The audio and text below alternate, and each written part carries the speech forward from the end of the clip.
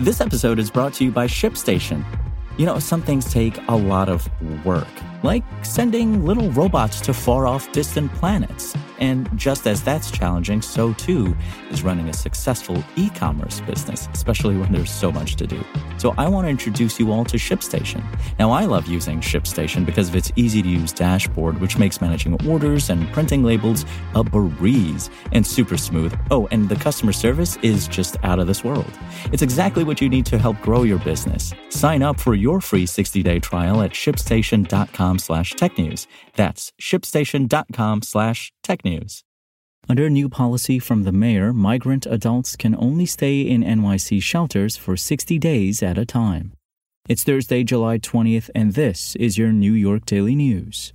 Adult migrants will only be permitted to stay in city shelters for 60 days at a time under a new policy announced by Mayor Adams on Wednesday that he cast as an effort to prioritize housing migrant families with children amid unsustainable overcrowding in the local shelter system.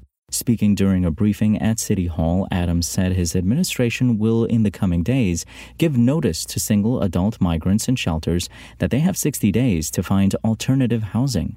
If they can't secure another place to stay in that time frame, they must vacate their current placement and return to the city's Migrant Intake Center at the Roosevelt Hotel in Midtown Manhattan and reapply for shelter, Adams said. The city shelter system is at capacity, housing more than 100,000 people, roughly half of whom are migrants, most of them from Latin American countries, according to the city's estimates. With that in mind, Adams and top administration officials at the briefing gave no assurances about how soon migrants reapplying for shelter could get a new bed. They will just have to wait, Deputy Mayor for Health and Human Services Ann Williams-Isom said.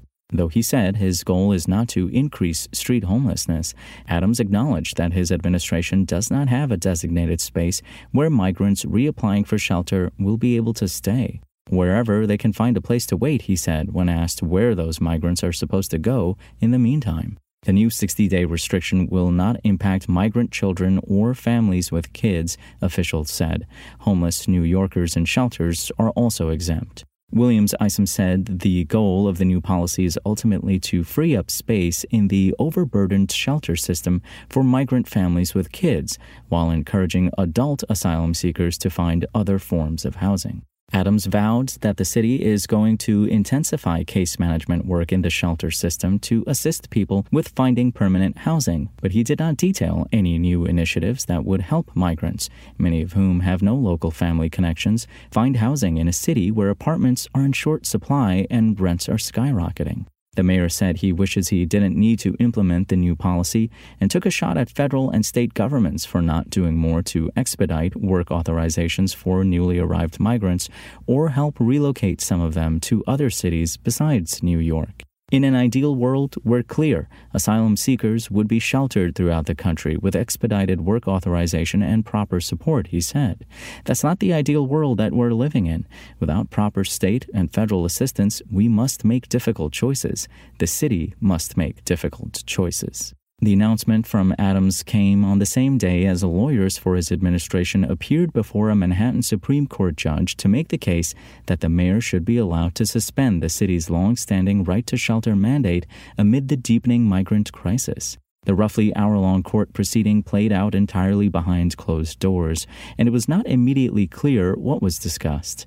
The judge, Deborah Kaplan, ordered that the Adams lawyers and the Coalition for the Homeless, which is the plaintiff in the decades-old court case that established right to shelter, return to court on August 16th to continue talks. For more on New York's migrant crisis and for the latest in New York City politics, visit nydailynews.com and follow us on social media at nydailynews. Thanks for listening. My name is Imran Sheikh, and we'll talk more tomorrow.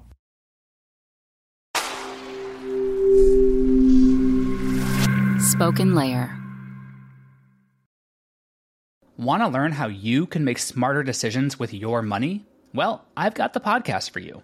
I'm Sean Piles, and I host NerdWallet's Smart Money Podcast. Our show features our team of nerds, personal finance experts in credit cards, banking, investing, and more. And they'll help you make the most of your money while cutting through the clutter and misinformation in today's world of personal finance. You'll get clarity on strategies to help you build your wealth, invest wisely, shop for financial products, and plan for major life events. Listen to NerdWallet's Smart Money Podcast wherever you get your podcasts.